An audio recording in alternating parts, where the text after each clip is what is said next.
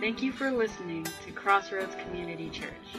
At Crossroads, our mission is to be the church by exalting the glory of God, sharing and showing the love of Christ, and inviting others to be recipients of Christ's love.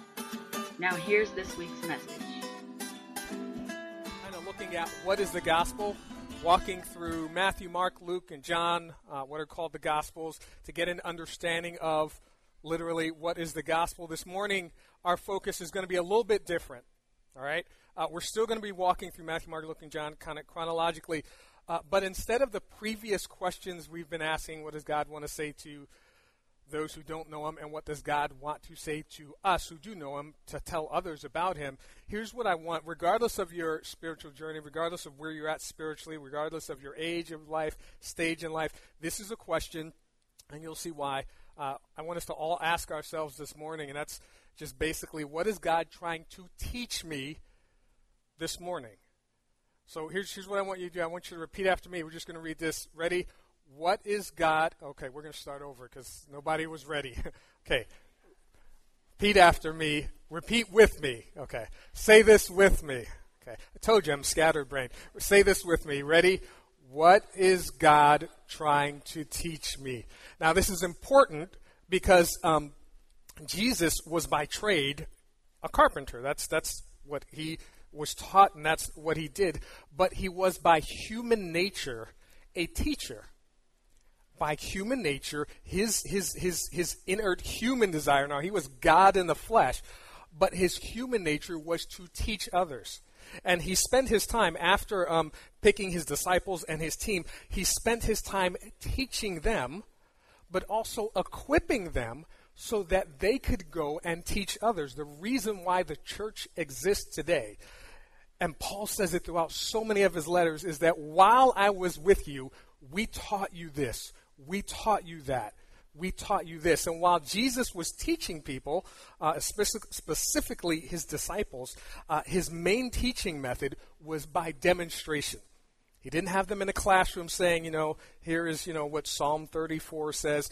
He took them out. He taught them this is what the Word of God says. Then he took them out and demonstrated, here's how this applies. Here's how you can use this in your life and how you can help other people apply it to their lives. And here's what Luke writes about it. In Luke chapter 4, verse 31 to 32, this is the Amplified Version, and he descended, meaning Jesus, into Capernaum, a town of Galilee, and there he continued to teach the people, to educate them, to equip them, to take their level of understanding to a higher level, to teach the people on the Sabbath days. And they were amazed at his teaching, for his word was with authority and ability and weight and power. In other words, the way that he taught, it doesn't say this, but it gives the kind of reference or the unwritten intention that the previous people, the teachers of the law, that they weren't teaching with authority and ability and with weight and power. And that word authority literally means, it's the Greek word exousia, and I'm probably mispronouncing that, but it literally means lawful authority. Not only did he teach with lawful authority, he had the lawful authority, and he had the power and might to enforce his authority, and he used it to demonstrate to the people. His most powerful demonstration method was by divine healing. Over and over and over and over again, Jesus used divine healing to heal people, and he didn't heal them and send them home, or didn't heal them and say, here's your bill or here's your copay. He healed them, and he used it as a teaching opportunity to instruct them or to reveal some godly principle that they were yet unaware of. Now, we're going to walk through this. If you have a Bible, open it up to the book of Matthew, chapter 8, and I want to tell you in advance that some of the stuff we're going to discuss may be a little bit uncomfortable, because all of us, we know people who are sick, either are sick or were sick, or we have family and friends who were not healed, and they went home to be with the Lord because their sickness took them away. But we're going to look at this because God gives us some very specific explanations that a lot of people don't know or choose to either just ignore, or some people even take them out of context. But drop down to Matthew chapter 8, and in verse 1, This is what we read. As my pages turn because of the fan. This is what we read. When he came down from the mountainside, large crowds followed him. A man with leprosy came and knelt before him. Wow. Okay. Knelt before him and said, Lord, if you are willing, you can make me clean. Now, let me just kind of clarify this a little bit because first and foremost, your Bible, depending on which version you have, might have a note that says leprosy wasn't necessarily the leprosy that we understand today. It was usually any kind of skin disease. But the majority of the leprosy was the leprosy that we know today. It wasn't just a skin disease. That did exist, and sometimes they used that term broadly. But this was the kind that made people get put away because it was contagious and they were contained in their own community. And when they went around, they had to yell and notify, hey, I am unclean, so don't come near me. Now, it's one thing when you walk into a crowd or like for tech team, you get on a school bus. I realize school's out, but you get on a school bus and people look at you because of the way you're dressed or something about you and think you're weird and say, don't sit next to me. It's another thing when you get on a school bus or walk into a crowd and you have to announce, no one can sit next to me because I'm different and you need to stay away. I'm unclean. That's what this person had to do. All right? And it says, when the man came, he knelt down before him and said, Lord, if you are willing, you can make me clean. Now, if you have a King James version, it doesn't say he knelt down. It says he worshiped him. Because the word for knelt down is the Greek word that's used for worship. He didn't just come down and kneel before him. He bowed down, prostrated himself, and gave worship to Jesus. Jesus reached out his hand and touched the man, and he said, I am willing, be clean. Now, the word clean that's used there isn't just like medically clean. It's a Greek word, and that Greek word is where we get our word catheter from. And a catheter, for lack of a better term, kind of cleans you out, for lack of a better term. And the reason that they use this word is because the idea was to make you clean, not just heal you, which is like make you whole, but what Jesus wanted to do was make him spiritually clean. And whenever Jesus healed someone, his focus and his priority was on making people spiritually clean, as opposed to, yeah, I want you to be physically well, but I want you to be spiritually whole. All right? Then Jesus said to him, see that you don't tell anyone. Or immediately he was cured of his leprosy. Then Jesus said to him, see that you don't tell anyone, but go show yourself to the priest and offer the gift Moses commanded as a testimony to them. Again, immediately, he wasn't clean. It didn't take hours. It didn't take days. He didn't have to go home and, put some lotion on and bathe in Epsom salts. It was immediately, God said it, and it was done. All right? Now, drop down to verse 14. When Jesus came into Peter's house, he saw Peter's mother-in-law lying in a bed with a fever. And he touched her hand, and the fever left her, and she got up and began to wait on him. Now, again, immediately, soon as he commanded it, it happened. But here's the other thing, and this is kind of important, all right? Because a lot of people don't understand the whole how did Jesus heal people, because sometimes he said it. He spoke it. As soon as he said it, the leprosy was gone. Other times, he touched someone. And when he touched them, they were healed. Another time, he literally, spit into the ground, which is disgusting to me.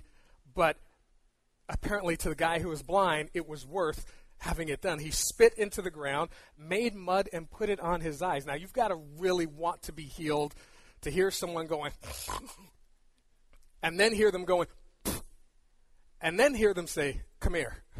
I mean, you got to really, really want to be healed. And apparently he did, but then he did it that way. And you can look all through the Bible and over the time after time again when Jesus healed people, there wasn't a formula to it. It's not just every time you have to be touched or every time it has to be spoken. It just was however God wanted to do it in that time, in that circumstance, for that person, for God's purposes. All right? Now, here's the thing. We generally have limitations because, like I said, if it was me and I'm blind and I hear, you hawking a loogie and then saying, come here, I'm going to be like, I'm good. I don't need that healing that much. And there are some times when people, Jesus would say, go do this and then go do that. And if you really, really wanted it, because some people want it right now, some people are willing to wait. If you really, really want it, it's a matter of being obedient to what Jesus tells you to do. Not what the pastor told you to do, not what the church said you should have more faith in, do this. What God tells you to do so that you can be healed. All right, moving on. Verse 16, when evening came, many who were demon-possessed were brought to him. And he drove out the spirits with a word and healed all the sick. And this was to fulfill what was spoken through the prophet Isaiah. He took up our infirmities and carried our diseases. Now, since God is a spirit, Jesus has dominion over spirits because Jesus is God. And I don't want to spend a lot of time on this because next week we're going to come back, I think it's next week or the week after, and talk about demon possessions because it's a way that God cleanses spiritually, and I don't want to just gloss it over because there are a lot of people that have so many misunderstandings about this. But if you drop down to verse 28, we're going to touch on it a little bit really quickly. In verse 28, this is talking about, now, in your Bible, there might be a heading that says the healing of 2 demon-possessed men, right? In the book of Luke and in the book of Mark, it only talks about 1 demon-possessed man. Same situation, exact same circumstance, and it's not that there's a disconnect in your Bible, okay? But it's that from the perspective of each author, they focused on 1 or 2. Here, Matthew focuses on both. The other authors focus on 1 because only one of those men comes up later after he's healed and says, Jesus, I want to go with you. So it's likely that they focused on him because he was the one they wanted to show, hey, after he was healed, he came back and said, I wanted to follow you. But both men were there. It's kind of like if something happens and I only say this half of the room responded, that doesn't mean you didn't. This is the only one I want to focus on for the relevance of the story. All right? But in this account, when he arrived, verse 28, when he arrived at the other side of the region of the Gadarenes, 2 demon-possessed men coming from the tombs met him. They were so violent that no one could pass that way. What do you want with us, Son of God? They shouted. Have you come here to torture us before the appointed time? Now, if you read on, he heals this man, and he casts the demons out of them again just by speaking. And I really want to do service to that level of what he does because it's powerful and it's spiritually relevant. It's just not the focal point this morning. But when he casts the demons out, he does it by speaking. And if you watch on a lot of TV shows and movies, the way Hollywood presents all the demon-possessed stuff, there's usually some big growing demon, and then the person has to come and put hands on them. And not one time when Jesus cast out a demon did he do it by touching the person. He did it by commanding his authority and commanding them. And when you read in the book of Acts, when I think it was other people that tried to do it, it didn't go well for them because they didn't have the authority. And I know of a pastor. I'll share that next week. I'll save that account. And this isn't an account of something I read on the internet. This is literally a pastor, and I'll share with you next week his account of when he ran into someone who was demon-possessed. But moving on, turn to chapter 9. And in verse 1, going back to healing, Jesus stepped into a boat, crossed over, and came to his own town. Some men brought him a paralytic lying on a mat. When Jesus saw their face, he said to the paralytic, "Take heart, son," which is Jesus showing just relationship and connection to him. "Take heart, son," is what he says. "Take heart, son, your sins are forgiven."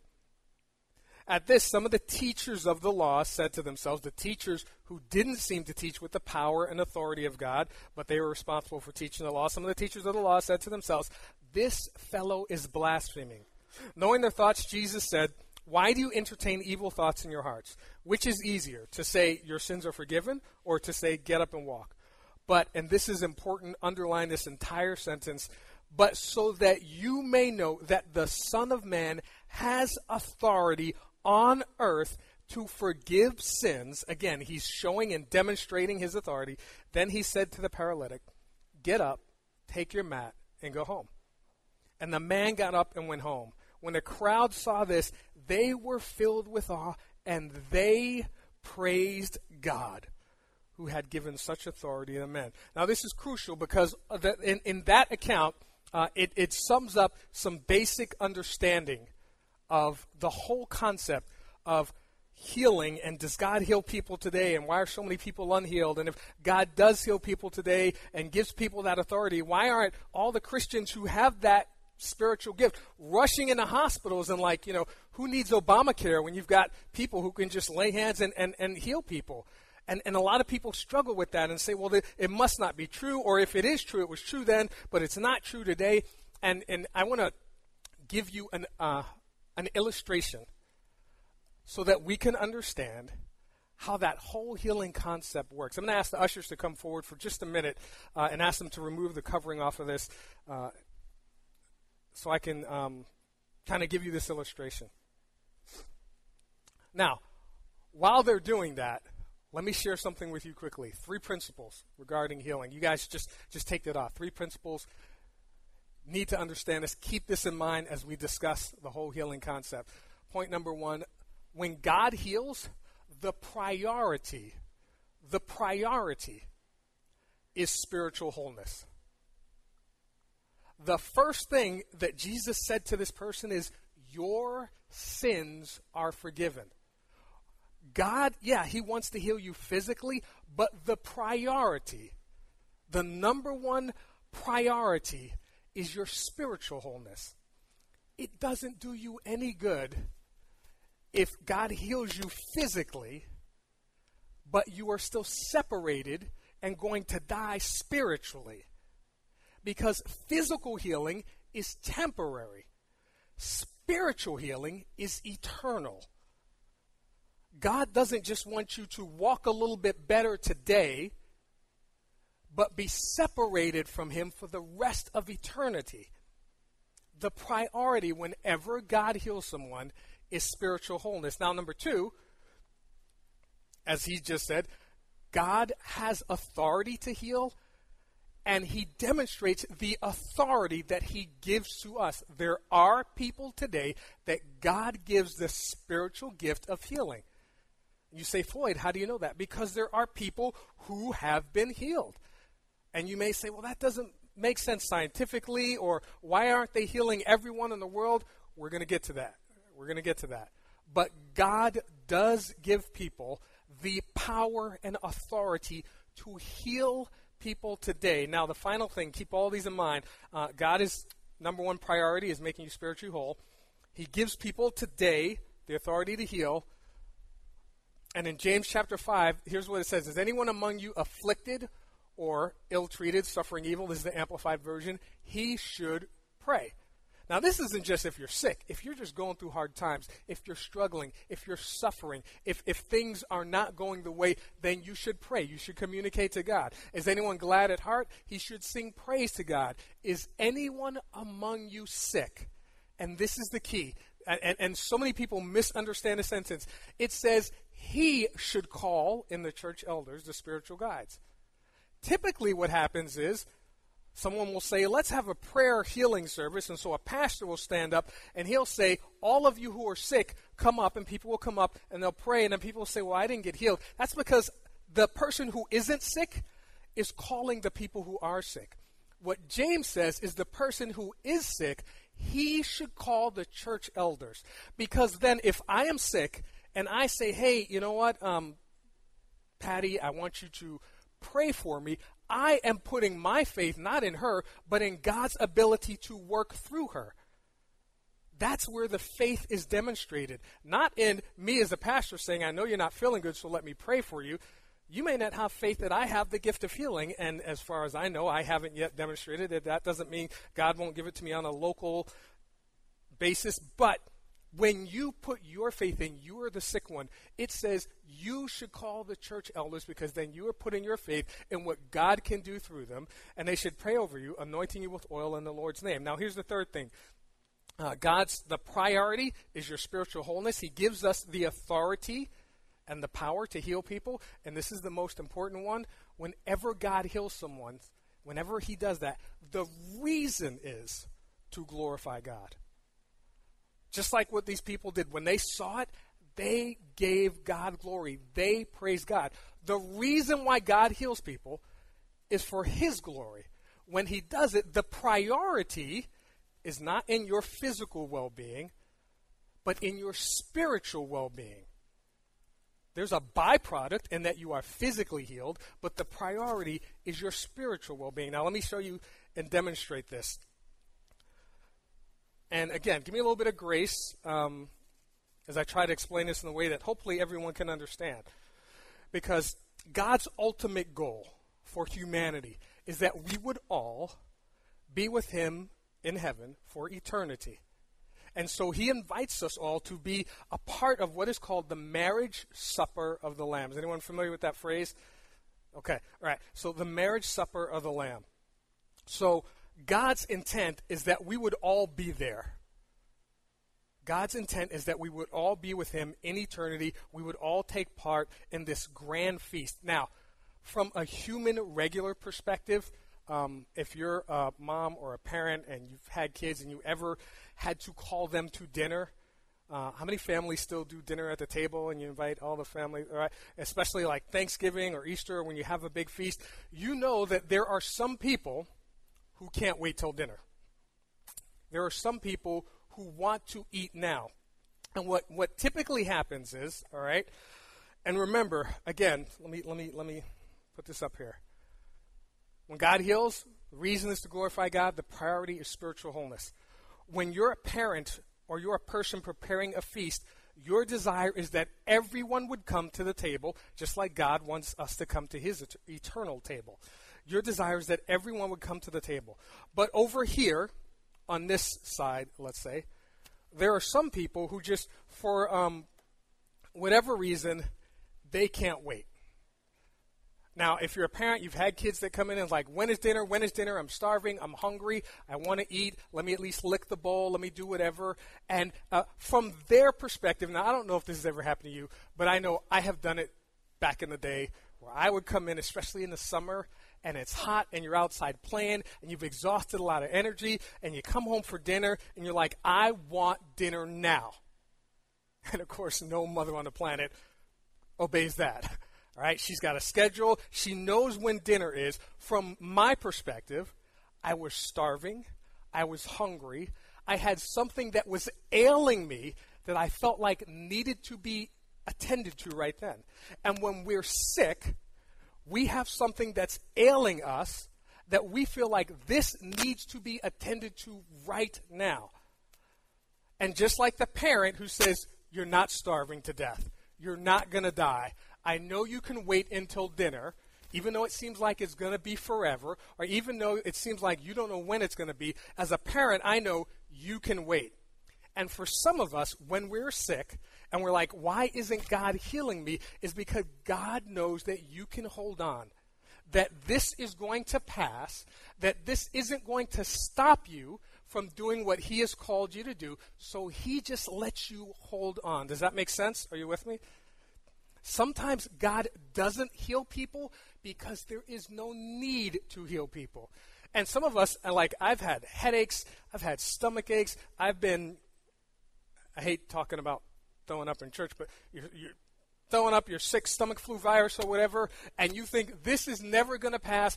God, by all your power, take it away right now. And the response is another hurl. And you're like, that's not God. But God knows, and you're like, why aren't you taking this away? Because God knows, hey, this is going to pass. This doesn't need my healing.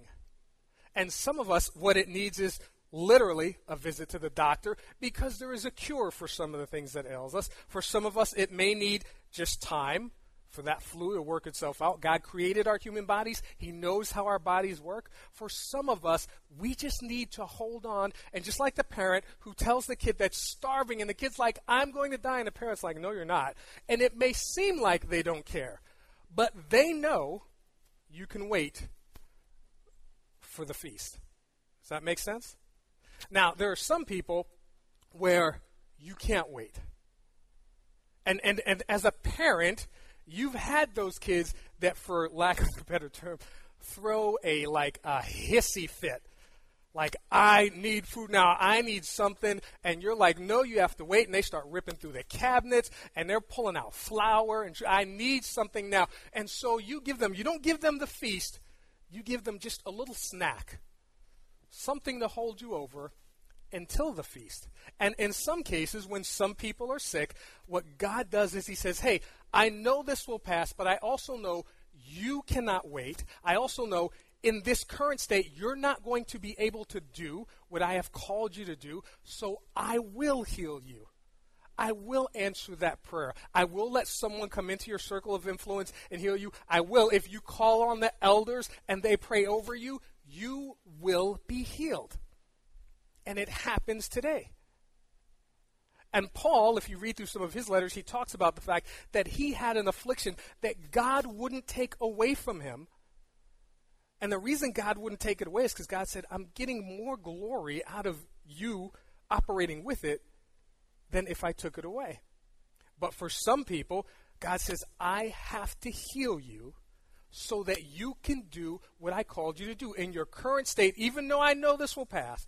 And even though I know there's a better thing down the road, because this healing is physically, it's going to be temporary. My goal is that you would be with me at the marriage supper eternally, but I'm going to heal you, and this is going to hold you over. I'm not bringing you into full spiritual, the feast, but I'm going to heal you, a snack, a spiritual snack, if you will, to hold you over until the feast. Does that make sense? Okay, now, here's the final one. And this is the one that hurts. And it hurts a lot of people. Because sometimes God says, you know what? A snack isn't going to hold you over. It's not going to stop your pain. And so God says, I'm going to bring you to the feast early. And he brings some people home. And we're hurting and we miss them. But from God's perspective, he's getting glory out of it. And that person is now more spiritually whole than we could imagine because they are in the presence of God. And there are some people that, just like the parent who says, okay, I'm sick and tired of you, yelling you're starving, and I know a snack isn't going to hold you over. And sometimes, you may remember, we had parents that would do this. They would say, okay, here's dinner, okay, but I still want you to come and sit at the table with everybody else. Even though you're eating an hour or two before everybody else, because you're losing your mind, and you can't, and I'm going to give you right now, but I still want you to come and sit at the table with everybody else. And when God brings those people that are sick, and he says, hey, a snack's not going to cut it for you, and I know you can't hold on, I'm going to give you your feast now. They are in his presence now. They get to sit at the table with God now. But we're going to see them again, and we'll all be sitting at the table together. Does that make sense? So some people God tells, hey, you know what? I just need you to hold on. And I know you think that you can't live through what you're going through, but God's on the other side of this knowing not only can you live through it, but I'm going to get glory because of it. And I had a friend, I've said this before, named Jeff Watkins, and he was born blind.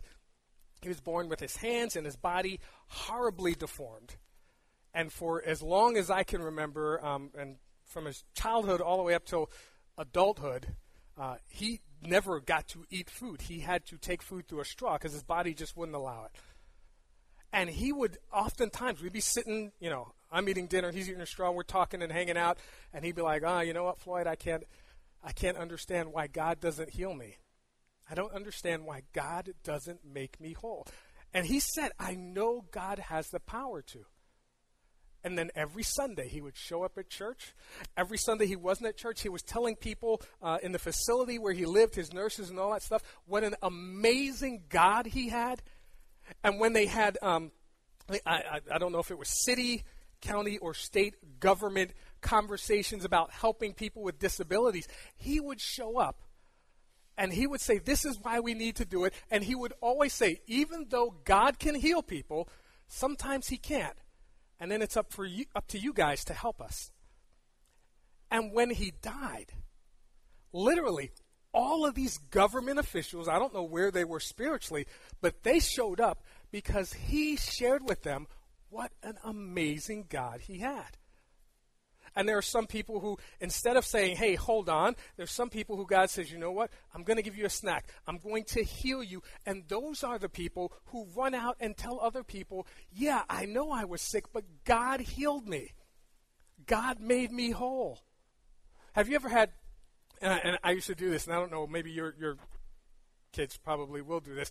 Not as much, because this is when people used to play outside a lot. But when your kids would go outside and play, and then you'd say, hey, come home for, like, dinner, and then you'd have dinner for one, and they would bring, like, 5 or 7 kids from the neighborhood with them, like 2 from this street, 3 from that street, and 2 that you've never seen before in your life. And they're all sitting there like, what's for dinner? You know why? Because they went out and said, hey, come eat with me.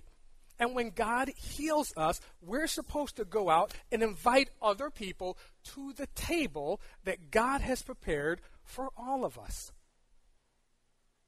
But again, then there's those circumstances. Yes, for some he says, hold on, I'm not going to heal you. For some he says, I'm going to heal you. But again, this is only temporary. And there's for some he says, I'm not going to heal you, but I'm going to take you home. And it's hard and it's difficult to understand. And for some of us, sometimes there are people who get angry at God because there's someone that they loved and God didn't heal them and he took them home. And we get angry at God and we're yelling at God and we walk away from the church and we walk away from God. And God is thinking, I healed them better than you could ever imagine. I made them spiritually whole. And they're sitting at the table waiting for you when you get to come sit at the table.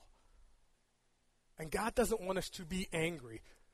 We just need to understand that sometimes he's not going to heal us and we'll get over the sickness. Sometimes he'll heal us and we need to go invite others to the table and tell them what God has done in our lives. And sometimes God, in his mercy and his grace, is going to take them home and give them the ultimate healing.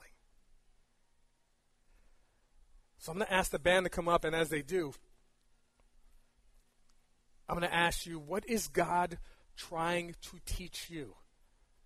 What is God trying to show you? For some of us, God's trying to show you that, hey, I know you've been dealing with something physically or something sick or something whatever for years or decades, and you're wondering, why won't God heal me? And God's saying, hey, because I'm getting more glory out of it.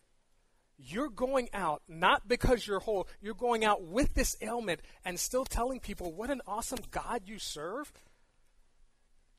That's 10 times better than a rich, wealthy, physically fit person going out and saying, what an awesome God we serve.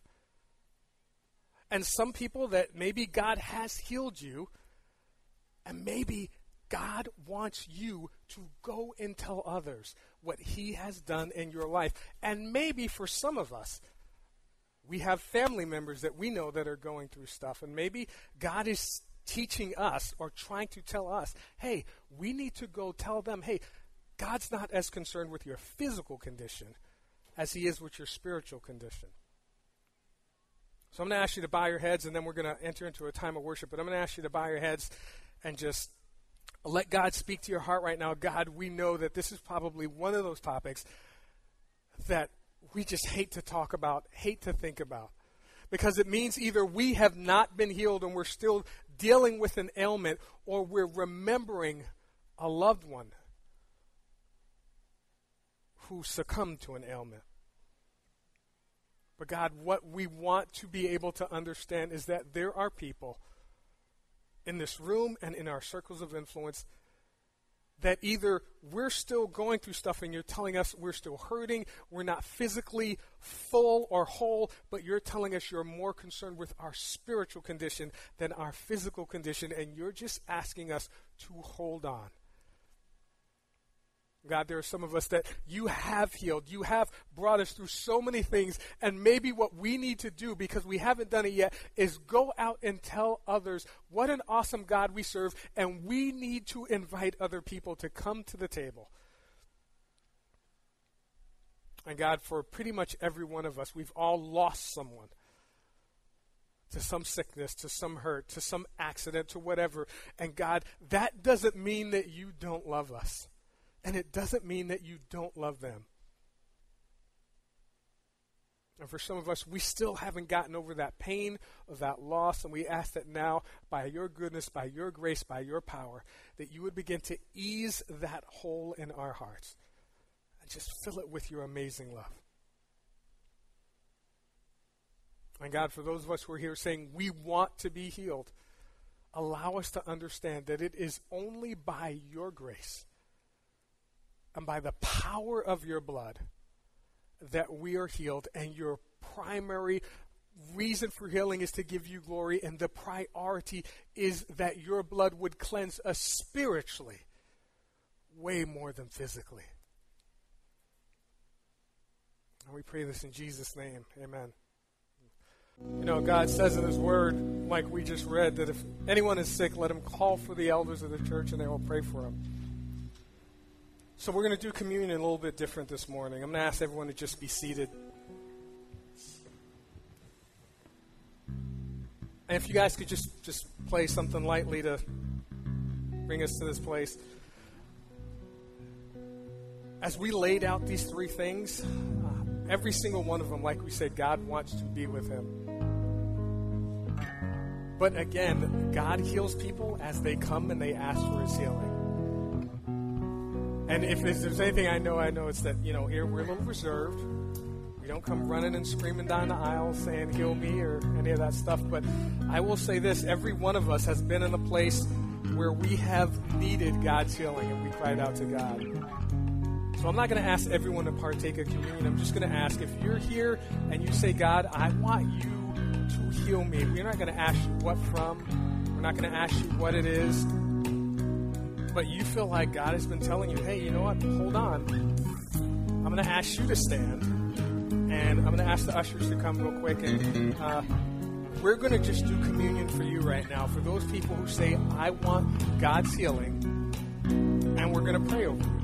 And then we'll take it from there. So if you're here and you say, hey, I'm in need of God's healing, then come over here, Gabby, to this side.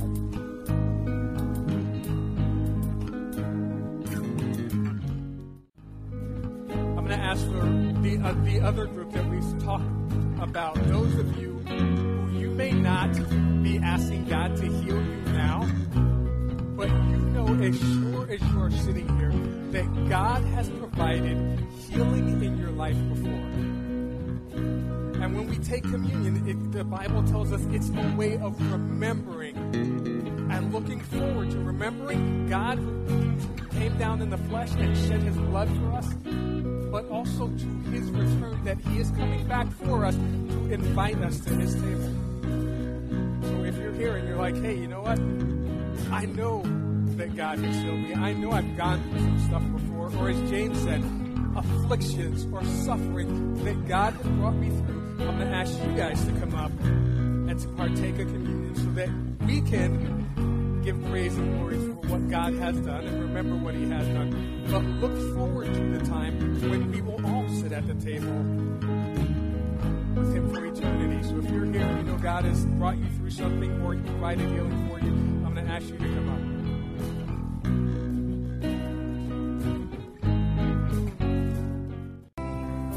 God, this is an amazing grace. Literally what we just sang, that you would bear our cross, that you laid down your life for us, that you take on all our pain, all our iniquities, and as your word says, by your stripes we are healed. Not only is it amazing grace, but Lord, that is the gospel. That's the message that you encourage us and tell us to go out and